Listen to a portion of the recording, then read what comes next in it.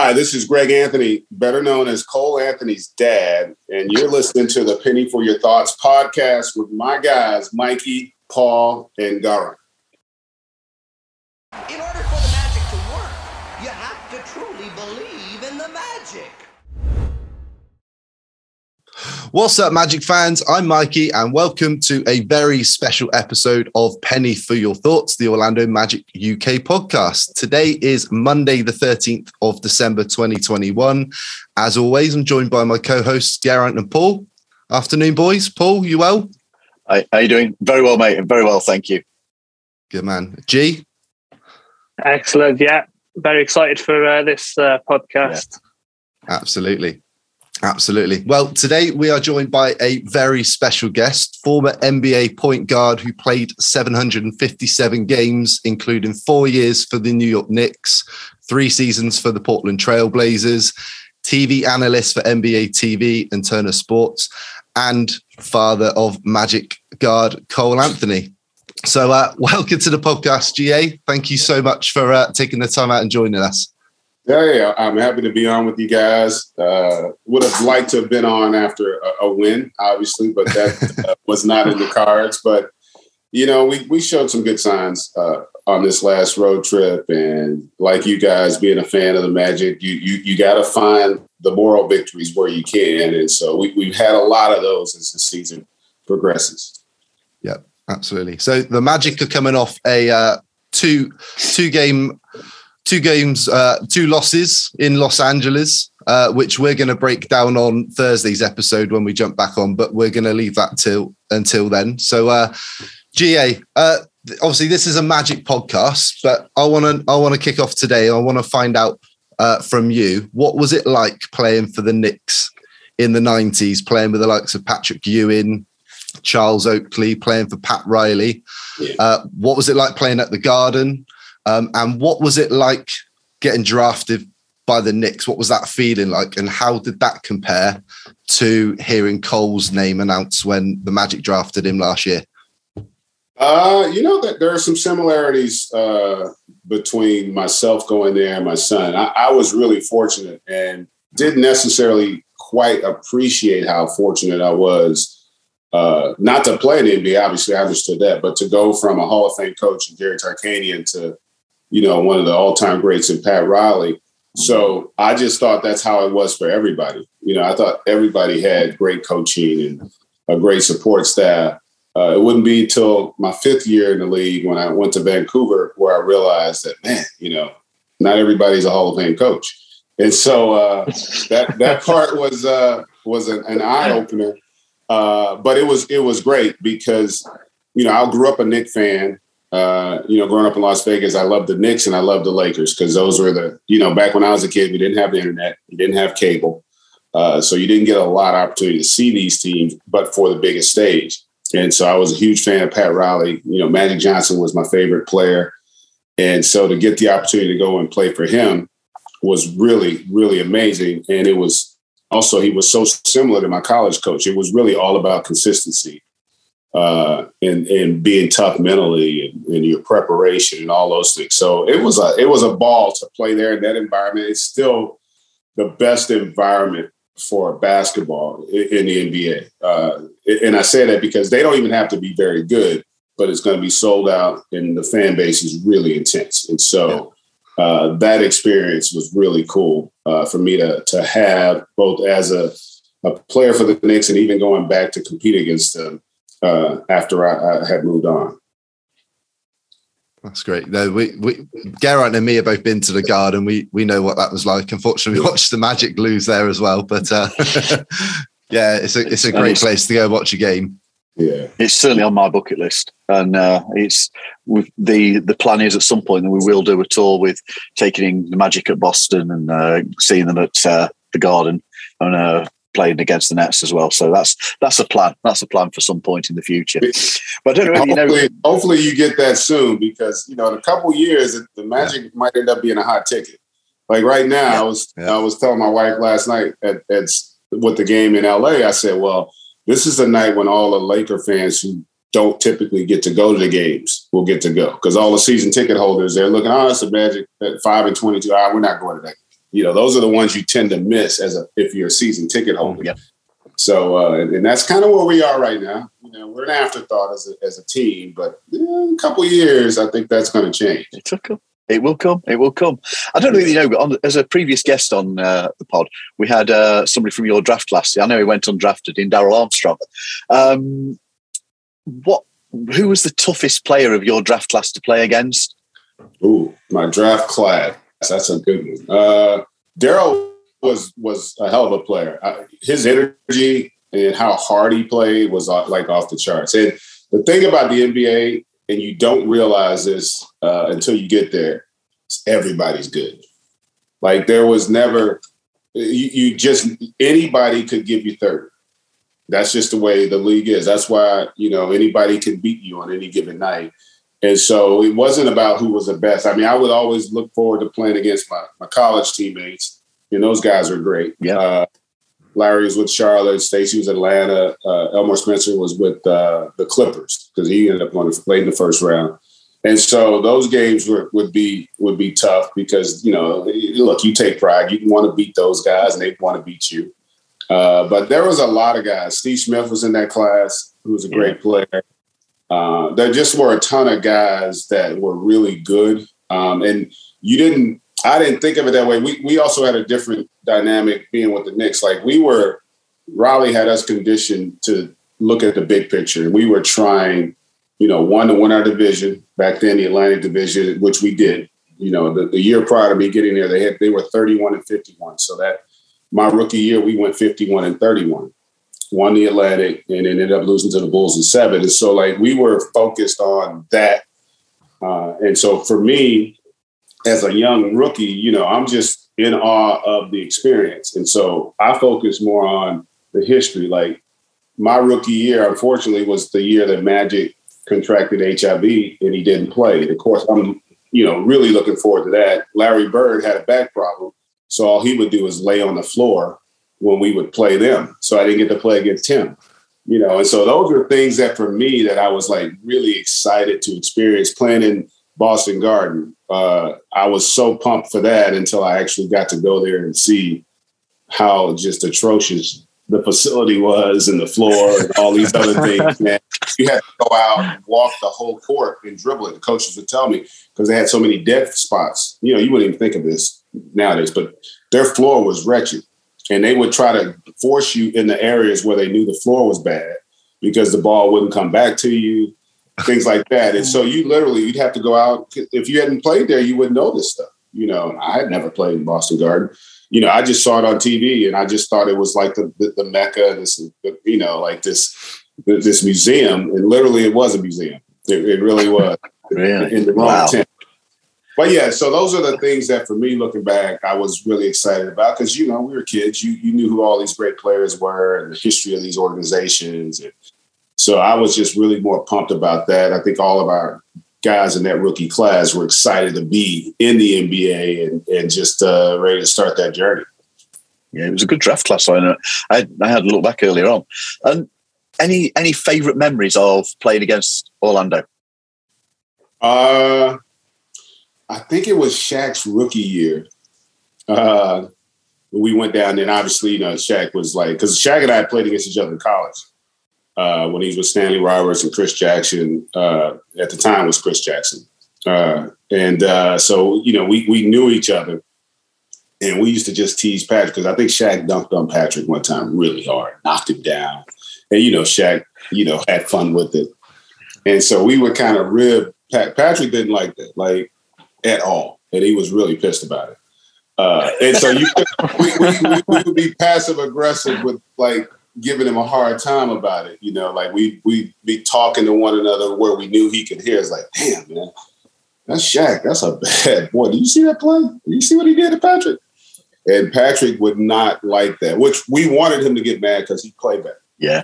And we ended up winning that game. But those kinds of moments really stood out. We had such an intense group because of Raleigh, and we really were on edge all the time. It's hard to explain, but you never felt comfortable around there because he kept you on edge all the time. He made everything competitive. And I just remember that. Now, we won a lot, and it was fun.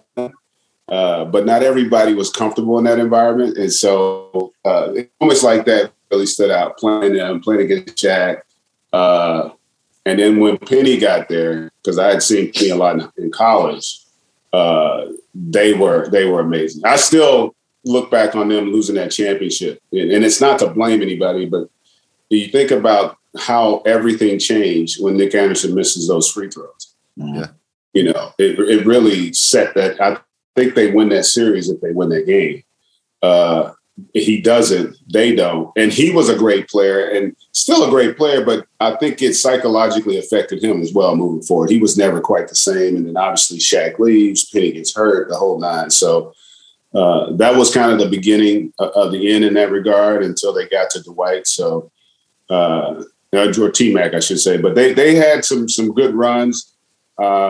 It's been a really good organization overall in terms of how they run it. They just haven't had good fortune, really, if you think about it here, but in terms of the rebuild. And hopefully this front office, though, looks like from a draft standpoint, they've done a little bit better job than the last one. Yeah. And that's critical for a small market team. You got to hit some home runs in the draft. Nobody hits them all, but you got to hit a few to have a chance to give your fan base some excitement and some optimism and to be relevant. Yeah. So, Greg, as Mikey mentioned, you've played for a number of great teams during your career. Not a number of great teams. Not a number of great teams. I played for a number of teams. Not all of them were great. Oh, the Sonics were pretty good as well, weren't they? Yeah, there was some stinkers. Yeah. But what was it like going up against some of those Magic greats you've just mentioned there? Obviously, Penny, Nick, Scott Skiles, to name but a few. What did you learn from playing against those type of players? They were great. Scott Skiles was just an absolute competitor. Hated the guy. Absolutely hated him because he was such a prick on the court. And a prick in a good way, right? Like, you would love to have a guy like that as a teammate. Yeah. And we did. Like, he was kind of like their John Starks in terms of just the attitude and the way he approached it. And he was a tough SOB. So I learned the importance of that because he was like a lot of the great ones mentally. Like, that's how Stockton was. That's how Isaiah, those guys were tough SOBs, man. And he would talk a little more than some of the other guys. And I didn't realize it at the time, but he was doing it more for himself than he was to try to affect you. But he was phenomenal. Penny was incredible. Penny had a chance to probably go down as one of, if not the best big point guard ever. Like, he was on that trajectory. I tell friends, because, like, this is where Basketball Reference and all the history and to be able to go and have perspective, right? You know, Penny was first team All-NBA his second year. That's really hard to do. That you have to be beyond special, you know, to become first team All-NBA in your second year. You know, I don't think you can even say anything else. You just look at some of the great players, the all-time greats. You look at LeBron, you look at Kobe, Michael, a lot of these guys, and you don't see a lot of guys being first team All-NBA in their second year. And so, like, he was an incredible talent, an amazing feel. And the thing about him, unlike even Magic, at his size, he could actually, he's kind of like Durant is today. Like, he could actually beat smaller guards off the dribble, which, you know, you don't see from guys 6'8", 6'9", but he was that quick, had that electric of a handle. He was one of the best young players I'd ever had the pleasure of going up against. That's amazing. Thank you. So, Greg, I believe you were 24 when you were drafted in 91. Is that 91? I was going to be 24. I was turning 24 that year, yes. Okay. Yes. And obviously you spent 3-4 years playing college yes. basketball. How difficult do you feel like it is for one and dones making that transition from college to the pros now with only 1 year? And how do you feel Cole's 1 year playing for the Tar Heels helped him prepare playing for the NBA? That's a great question. It's obviously getting easier as a one and done. a lot of this is mindset. And that's where it'll swallow some guys, and they'll struggle because they've never really struggled before, you know? Yeah. And I think what happened from Cole's perspective is, you know, he got hurt. He had a horrible freshman year in Carolina. And he didn't handle it well. He'll tell you, like we talk about it. That really put him. The advantage of that is that had he not had that kind of a year, he wouldn't be in Orlando. Yeah, you know. And so, and I told him, big picture, you know, it's in a lot of ways the best thing to happen to you. So him having those struggles actually helped him. Whereas had he had, you know, a great year and everything went well, I think it would have been harder. He didn't have the high expectations either. Externally, he had them, but not externally. You know, you juxtapose that to what Jalen Suggs is going through this year. Like he had the high expectations. You know, they gave him the keys to the car early on, and sometimes, man, now you go from. In his case, he played on a really good team. You know, 3 other pros on that team. They didn't lose a lot. The game's easier the better your team because you get better shots. You're a lot of advantages. And so then you go from that to this level, and it doesn't happen right away. The game's a lot faster. The guys are bigger, stronger, smarter. And so that transition, man, can be a challenge. And you've seen it. You saw it last year with all the one and done guys. It took them a while. You're seeing it this year. Typically what you look for, though, is with young players, you're looking for them to show you their ceiling. You're looking for 3 or 4 games where it clicks and you can say, okay, that's who he's got a chance to be. And so that's what's important. And then what you do from that, you say, okay, how does that fit with the other guys that we have? And so that's a big part of it. These guys are also mentally, and I speak from my perspective with my son. They are a lot more confident. There's more of a belief. Like we would have never thought about turning pro as a sophomore in high school or a junior in high school. Like, you were hoping to play in college. Heck, in my junior year, I could have turned pro. Would have been a first rounder, but like no desire to go to the league. Whereas guys today, that's the only desire is to go. They're not thinking about college per se. And they're also much further along in their preparation because they get more coaching and exposure to compete against high level talent than we did back when I was a kid. So that helps them, but you still have to experience it. And you've seen it with all of them. And eventually they start to figure it out. And some guys, it takes a little longer. Some guys don't. You know, that's just the reality and the nature of the draft. You go back and look at the history of the NBA draft, half the guys never make it.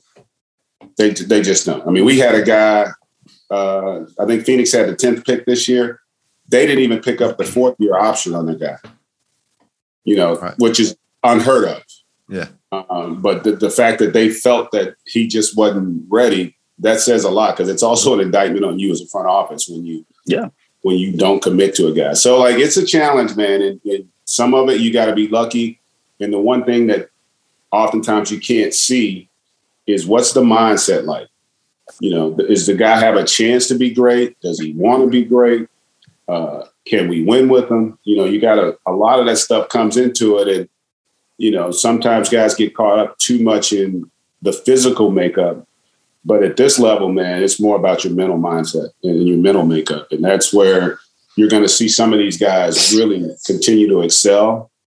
And then some guys might not be ready, you know, for it. And so that's only time will tell. The beauty for the Magic looks like our guys mentally are built the right way. They want to be really good. They want to compete at this level. And I think they're heading in that direction. And you can see that when, like the Lakers game last night, when you're getting down by 20 odd points, and they're not giving up. They keep fighting, don't they?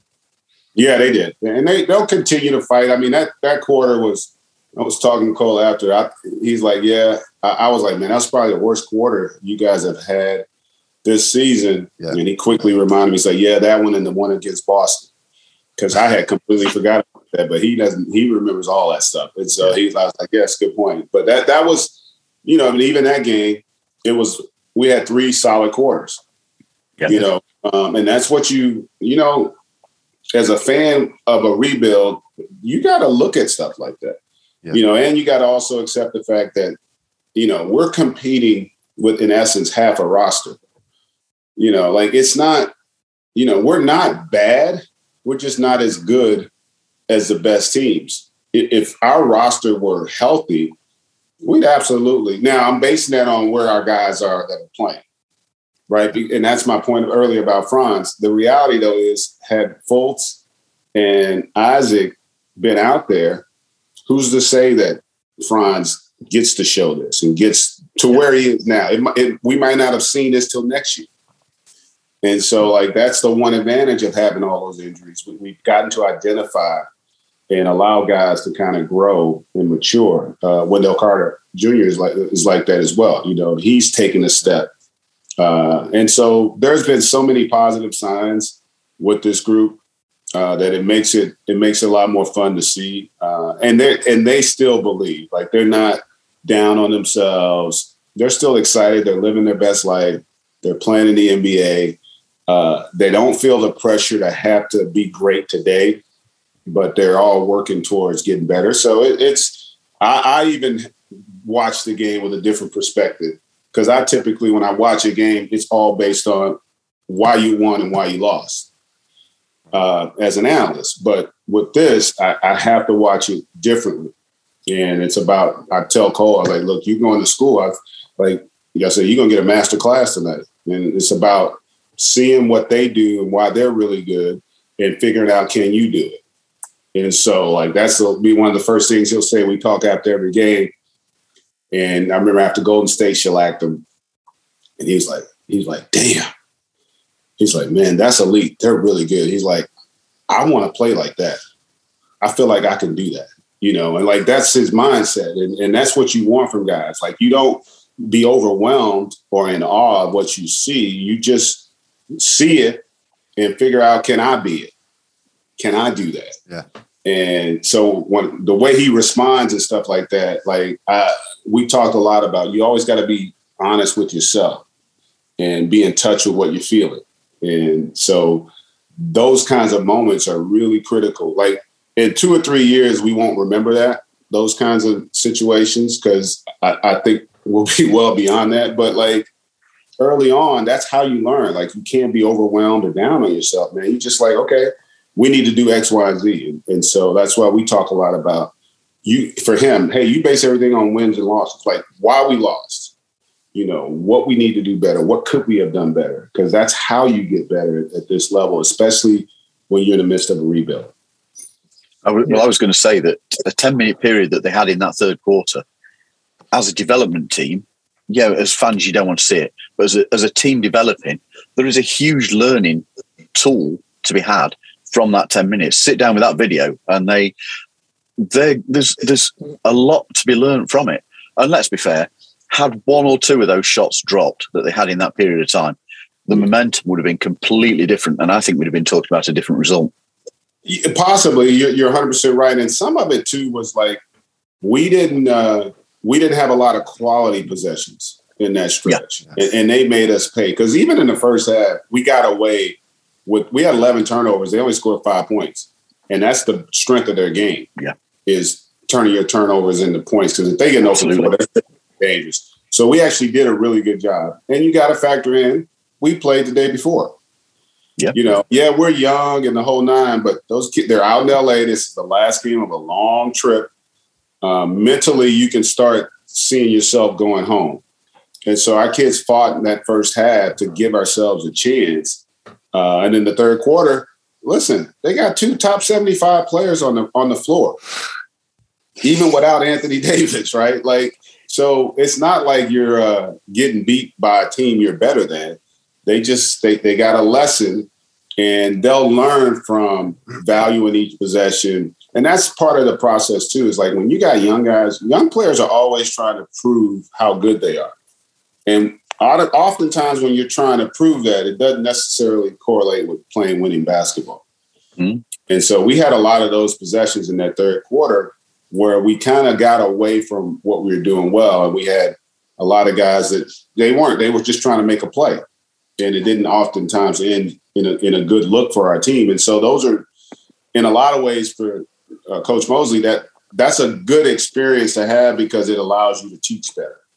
You know, when you have those, now you got that on film, man. Now you can go and see all the other things we could have done within those possessions. And so, you know, you live and learn.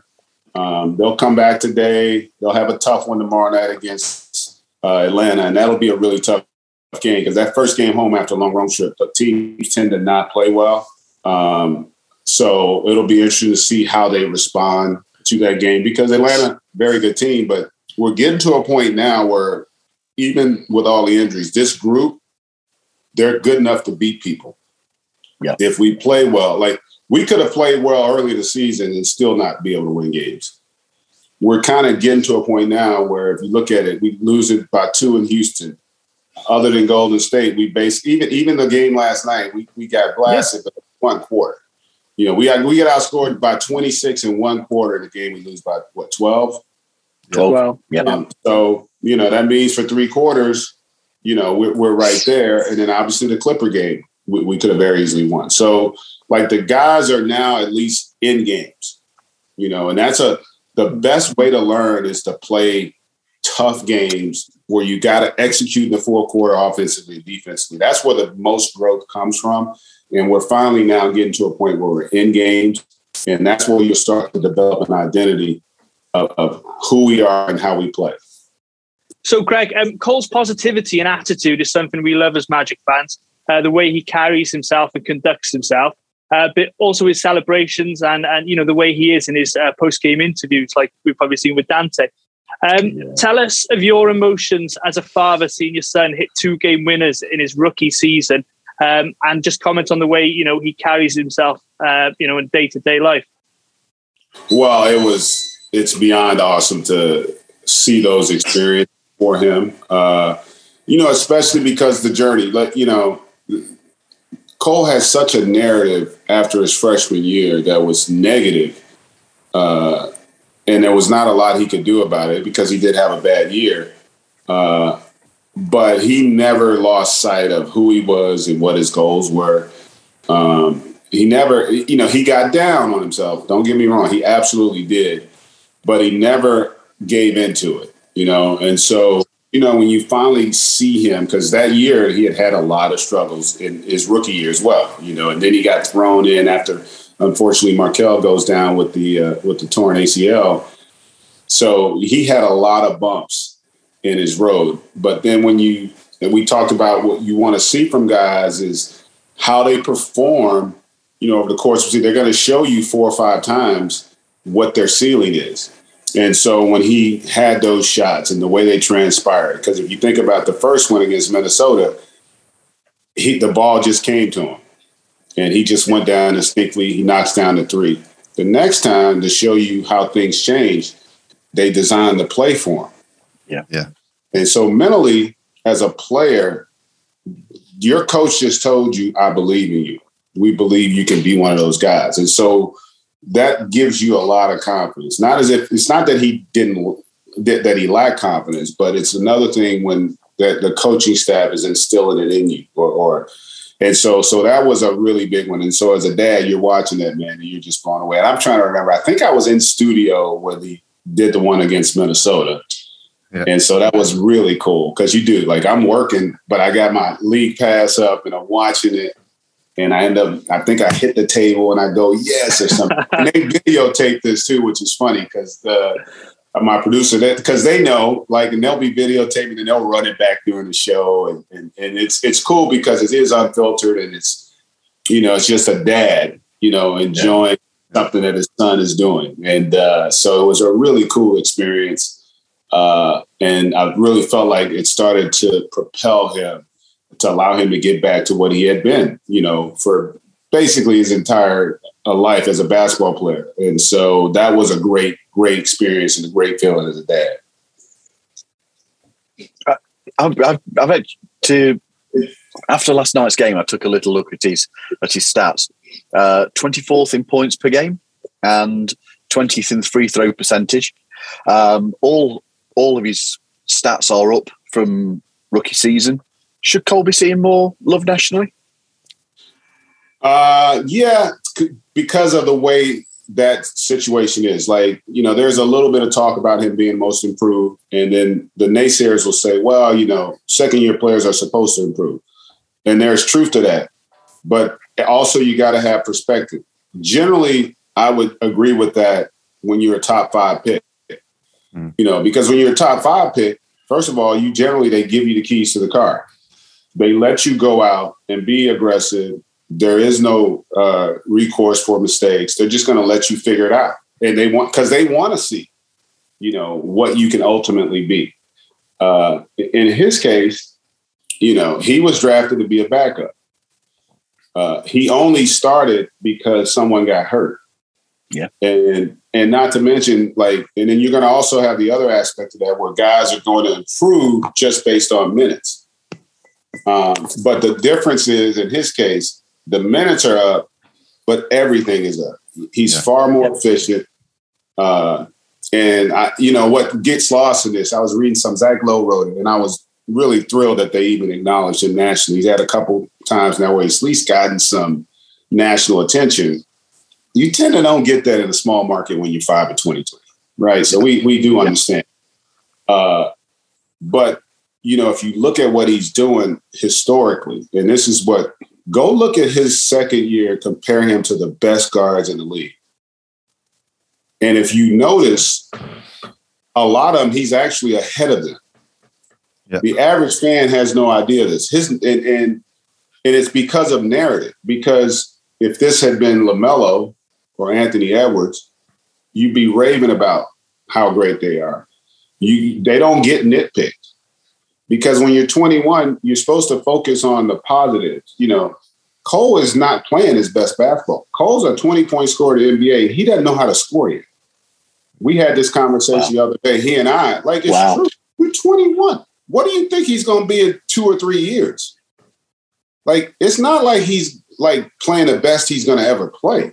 He did something in the game against Sacramento that he's never done before. He came off a pick and roll and he pump faked, and the guy flew by and he knocked down. He did it twice. He had never done that in the NBA.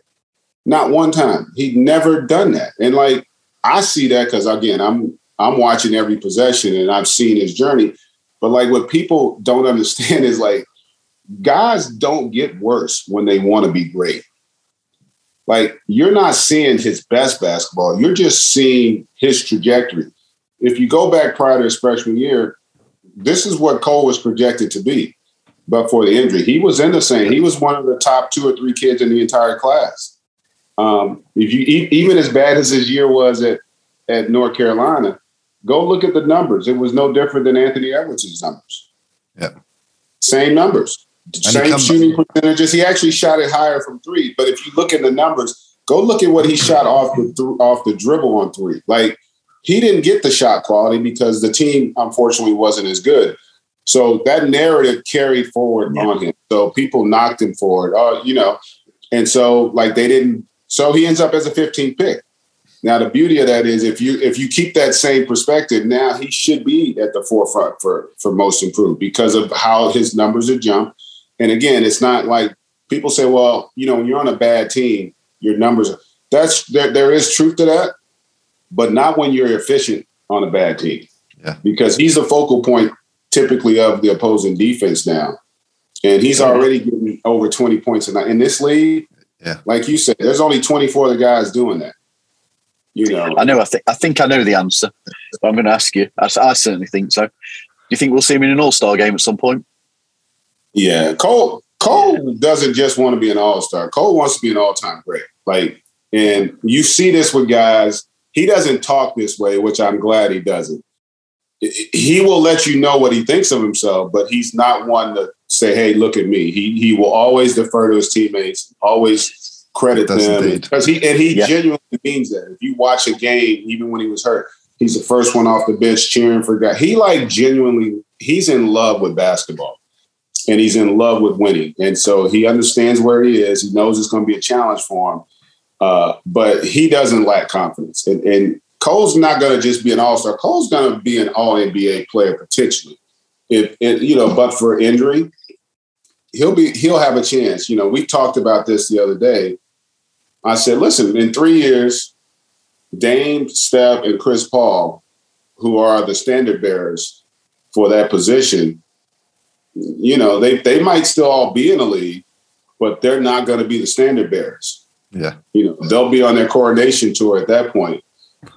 Still can play good basketball, just like we see with LeBron playing great basketball late in his career. Like that, I'm not saying it won't, but it'll be the guys who are up next. And I said that you go look at the top guys now. You look at the Trae Youngs, the Ja Morants. I guess De'Aaron Fox is in that conversation. I think LaMelo, Darius Garland. Cole doesn't have to take a backseat to any of those guys. If you break down his skill set and what he does, I always laugh. People, you read this stuff because I read it. I keep so he, he's not he'll get penalized. They'll say, well, he's not a great passer because he's a great scorer. But then if you go look at the numbers, all the guys that are supposed to be these great passers, I've never heard anybody knock Steph Curry or Damian Lillard. They don't pass it like Chris Paul. But you don't have to be Chris Paul to be a really good passer. You just got to be able to make all the plays. Yeah. And his jump shot and ability to score will create opportunities for him to be a really good passer. So, like, that stuff's there. What I'll be anxious to see, too, is will his team recognize how good he can be? And in what direction are they going to go in terms of how they build? Because your best player, if he ends up being that, and I don't know. Listen, I think Kel's really good. I think Suggs is going to be really good. We want to get Jonathan Isaac back to see what his ceiling is. Franz is all these guys are going to continue to get better. But you also, when you identify, okay, who's going to be our guy? And then we got to build around that guy. We got to build a team where these guys complement each other. And so that's what we'll wait to see how that all transpires. Because it's hard sometimes when the expectation is one thing and then you're doing another, because that narrative's got to change. That narrative hasn't changed yet. Like, generally, guys, his numbers are actually exactly the same as Kyrie the year Kyrie went to the All-Star game for the first time. And Kyrie was in his third season. He's doing that, and Kyrie's team wasn't good. Now, I'm not saying he deserves to be an All-Star because he doesn't. The point I'm making is if you looked at him as a franchise caliber player, because that's what he's doing. Like, he's getting 26 and 6 pretty efficiently across the board. How many guys are doing that? Like to say, well, it's a bad team. Like, that'd be like saying, well, they're losing because of Cole, which is kind of foolish. Like, they start the youngest team in the history of the NBA. It's the youngest team with no depth. Yeah, and you look at what that youngest team were doing as a starting unit, the position that they were in, as far as figures for this year's NBA goes, they were playing some brilliant basketball. It's been exactly as you just said there, the depth. It's actually going to bring me on to something I want to ask you about, because it's when we've started rotating some of the players out that the team started to struggle with the bench unit. There's been online grumbling from some Magic fans around RJ and Schumer. I personally think RJ's improved. Schumer had a very disturbed summer through missing the back end of the season last year and then the start of this. How difficult is it, and what impact will it have had for Schumer to come back in sort of 10, 15 games into the season, having missed so much? It's extremely difficult. And I'm glad you bring that up, Paul, because like what people don't understand is not only did he not have training camp, it's a new system with new players. Yep. And so everything's changed for him too. So, guys that were in different spots a season ago in a different system are no longer in those situations. So it's going to take him a while. And it's not like he was a guy that's played a lot the last 2 years. Yeah. He didn't play his rookie year, right? So then last year, similar situation, he had to get work back into the fold in a completely different situation where they weren't, the expectation was a playoff team. So he had to go through that. Then you bring in, obviously, with the 2 draft picks, those guys are going to be pushed to the front of the line because you've invested a lot of money in them. And you've got to see, and they deserve that they've earned that right. So that makes the challenge difficult for him. But in time, it'll get better. The other thing in RJ's case, RJ's improved a tremendous amount. Like, the other thing that gets lost is they're asking RJ to do things that he doesn't do well. RJ's not a point guard. So, like, the first thing you learn in sports, you don't ask guys to do things they don't do well. You know, you tend to always want to put guys in a position of comfort because now they can figure it out. So for him to basically have to play backup point guard, he doesn't want to do that. You know, so in some respects, it'll help him because he'll learn to value basketball more, and he'll learn to, like, okay, I don't have to hit the home run every play, because that's what happens. Like, the game is starting to slow down for RJ and Chuma, but it hasn't yet. And, like, that's like when you hear players talk about, it's starting to slow down for them, that means that they're processing information faster. And when you process faster, you play more on instinct, you become faster, you become more athletic, you become more confident. The worst thing that can happen for an athlete is to have to think about what they're doing. And so with some of our young guys, they're still having to think. And that's a recipe for disaster. And the only way you get out of that is through habit and opportunity and reps. And so those guys will get better. It's just unfortunate. Like, it really is. Like, nobody's lost the amount of games we've lost to injury. And let's not even talk about J.I. and Markel. Michael Carter-Williams hadn't played a game. Equan Moore hasn't played a game. Those guys would be invaluable to this team right now. You know, Jalen's out now. He's missed, 6-7 games. Cole missed 6. You know, that's a lot to overcome when you got a young team where none of these guys had really had a lot of success in the NBA yet. So it's a challenge for them. And I just hope fans understand, like, based on that, you take the top 2 players coming into the season. I think I tweeted this out. Like, most people thought that Kel and Jonathan Isaac were the 2 best players on the roster. And that's a fair assumption. I mean, I don't think anybody could argue that. You go through the NBA and you go take the 2 best players off any roster and see how many wins they have. They're going to struggle because it's a domino effect. It doesn't just affect not having those 2. Now you have to go and figure out ways to get other guys into. Look at Denver. They got the MVP in the league. They took they lost their second and third best player. They're nowhere near. And they're struggling. Yeah. And that's what their second and third relative. And I would argue we're probably right now. I would say 2 of our 3 best players haven't played a game this year with those 2, because I do think Jonathan, defensively, he'll be a great fit for us. Because we don't have a high motor athlete with a defensive mindset. And that guy will erase a lot of our mistakes, defensively, because he can cover a lot of ground. Now it's going to take him time to get up to speed, but we'll be infinitely better. Having Markel, who's another guy that can make plays, that can play with pressure, like those will be big. And technically we should have that, by the end of January. That's why I feel like we'll be better. So in a lot of ways, best thing to happen to the Magic is those guys being out.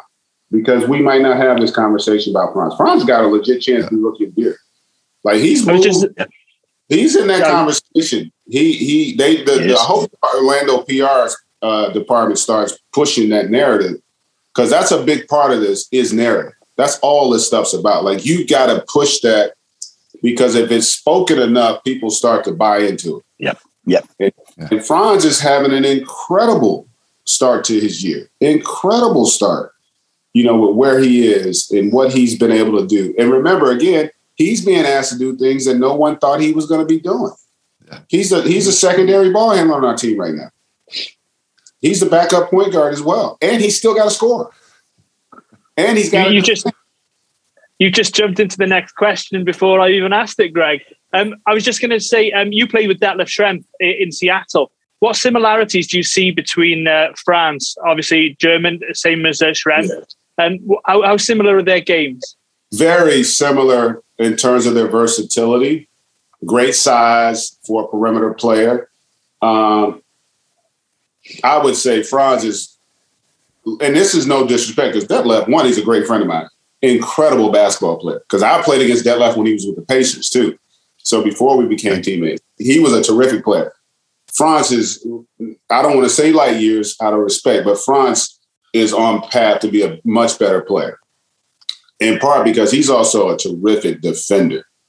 He's a terrific, like Franz's lateral quickness, his instincts, and his ability to use his hands defensively. And he's a tough SOB. Like he likes to compete. He's got a chance. I said it's like he'll be an all-star. Like you have some guys in our league, their team makes them an all-star. Not that they aren't really good. They are, because you got to be good. But winning will determine, I'll give you an example. Andrew Wiggins will be an all-star this year because of their record. Not necessarily because of the stats, but because of their record. And he's a focal point on that team. And Franz initially will be that kind of. Chris Middleton was like that. Yeah. We look at Chris Middleton now in a completely different light because he's won a championship and now he's gone and got a gold medal. So whereas before we looked at him as a complimentary player, now we look at him as a star. And Franz has got that kind of a makeup because at the end of the day, too, you got to be able to do all those other things, but you got to be able to put the ball in the basket. Like you can do all those things. Rudy Gobert is a great defender, but if they couldn't score, we wouldn't be talking about Rudy Gobert, right? Yeah. Because at the end of the day, you got to have guys that can score against. Like the best players can score against great defense. When you get in the playoffs and the game slows down, and you're playing late in the shot clock, you got to have guys that can make plays against pressure. And Franz is going to be one of those guys. Like when you see the stuff that he can do at this age, and that was my point about Sealy. He's already had 28-point games. He's already had games where he's had 5 assists, 5 rebounds. He's like those. That's how you judge a young player. It's not by their floor; it's by their ceiling. They show you what they can be in this league. Like, and then you look at, are they wired for it? Franz is wired for it, man. Franz is going to have a chance to be really like they've got. And this is with all due respect to everybody else. They've got 2 foundational pieces that I'm telling you, you could take those 2 young guys at 21 and 20, and you can put them up against any other duo in the NBA at that age. Any of them. And they're right there because they are as complete offensively as anybody. Yep. They both compete defensively. And when you put the right pieces around those guys, and as they learn to make better decisions, man, they're going to be scary. They're really going to be scary, big picture. I'm excited for it, to just watching their growth. I really am. Yeah. Well, Greg, we could do this all afternoon. Yeah. We could do this all afternoon. But we're conscious of the time and we'll let you go. But we just want to say thank you very much for taking the time to join us. Yeah. Every Magic fan loves the fact that you're very engaged with everybody on Twitter. So we love hearing your perspective. And obviously we've heard a little bit more of that today. Hopefully we can get you on as another guest sometime down the road. Absolutely, man. I'm a big fan of you guys. It does the heart well to listen to you guys because you're what I hope all fans are. You're optimistic. You have perspective about the big picture. It's going to be a process. But you're starting to see what these guys can be. Like the fact that they're doing it at this level and they're doing it for the most part pretty efficiently. I mean, that should bode really well. Like this team, and they're going to do they have 2 first rounders next year or just 1? I think it's just one next year. 2 the following year. So like the future is extremely bright. And I do sometimes you got to get fortunate. They got fortunate to get Cole with a 15th pick. Yep. And then Jeff Weltman and him, those guys did a great job with the Vooch trade that turns into Franz, because Aaron Gordon, who I really like, just doesn't have the ceiling that Franz has. You know, Franz is going to be a 20-point scorer in this league. And as you guys know, that's hard. There ain't a lot of them. He's going to be a 20-point scorer in this league. And so if you can draft a guy like that with your second first-round pick, that really bodes well moving forward. Yeah, I think it's true to say we are all excited by the future for this squad. None of us are going to be over this year, but I know that we're all looking at being over for next season for seeing some games. And I think to sit down and actually watch these guys in person will be an amazing experience. Yeah, it'll be fun. I'm looking forward to seeing you guys. Hopefully we'll get to maybe pop a drink or two when you guys get over. Absolutely. Like We'd be more than happy for the invite. That'd be amazing. Open invitation. I only live about 2.5 hours from Orlando, so I go up a lot. Like I'm probably going to go up Wednesday. I got to be in Atlanta Thursday, but Grant Hill lives in Orlando, so I'm going to go up and watch the game with him Wednesday night, and then head to work. So I'm up there a lot. Man. It's a great city. You guys should be really excited. I'm excited you're Magic fans, and it's going to be a fun journey. Listen, you're going to have a hell of a ride for the rest of the season. I guarantee you this team, Markel's practicing. He's close. You know, hopefully Isaac's going to be close. And I think we're going to make a lot of noise in the second half of the season. I like amazing. it. Well, I'm fired up just listening to Greg for the last half an hour. So I can't wait for Wednesday now. Yeah, man. Good stuff. Excellent. Well, thank you as always for listening and watching. We'll be recording our next episode on Thursday, the 13th of December. We're going to break down the two games against the Clippers, Lakers, and Wednesday's game against the Hawks. For the latest news, visit our website, orlandomagicuk.com. You can find us on Facebook, Instagram, TikTok, Twitter, and YouTube. All of our links are in the description. Subscribe to the podcast. Leave us your comments, questions. We love to hear from you guys. And from Geraint, Paul, and me, until next time, go Magic.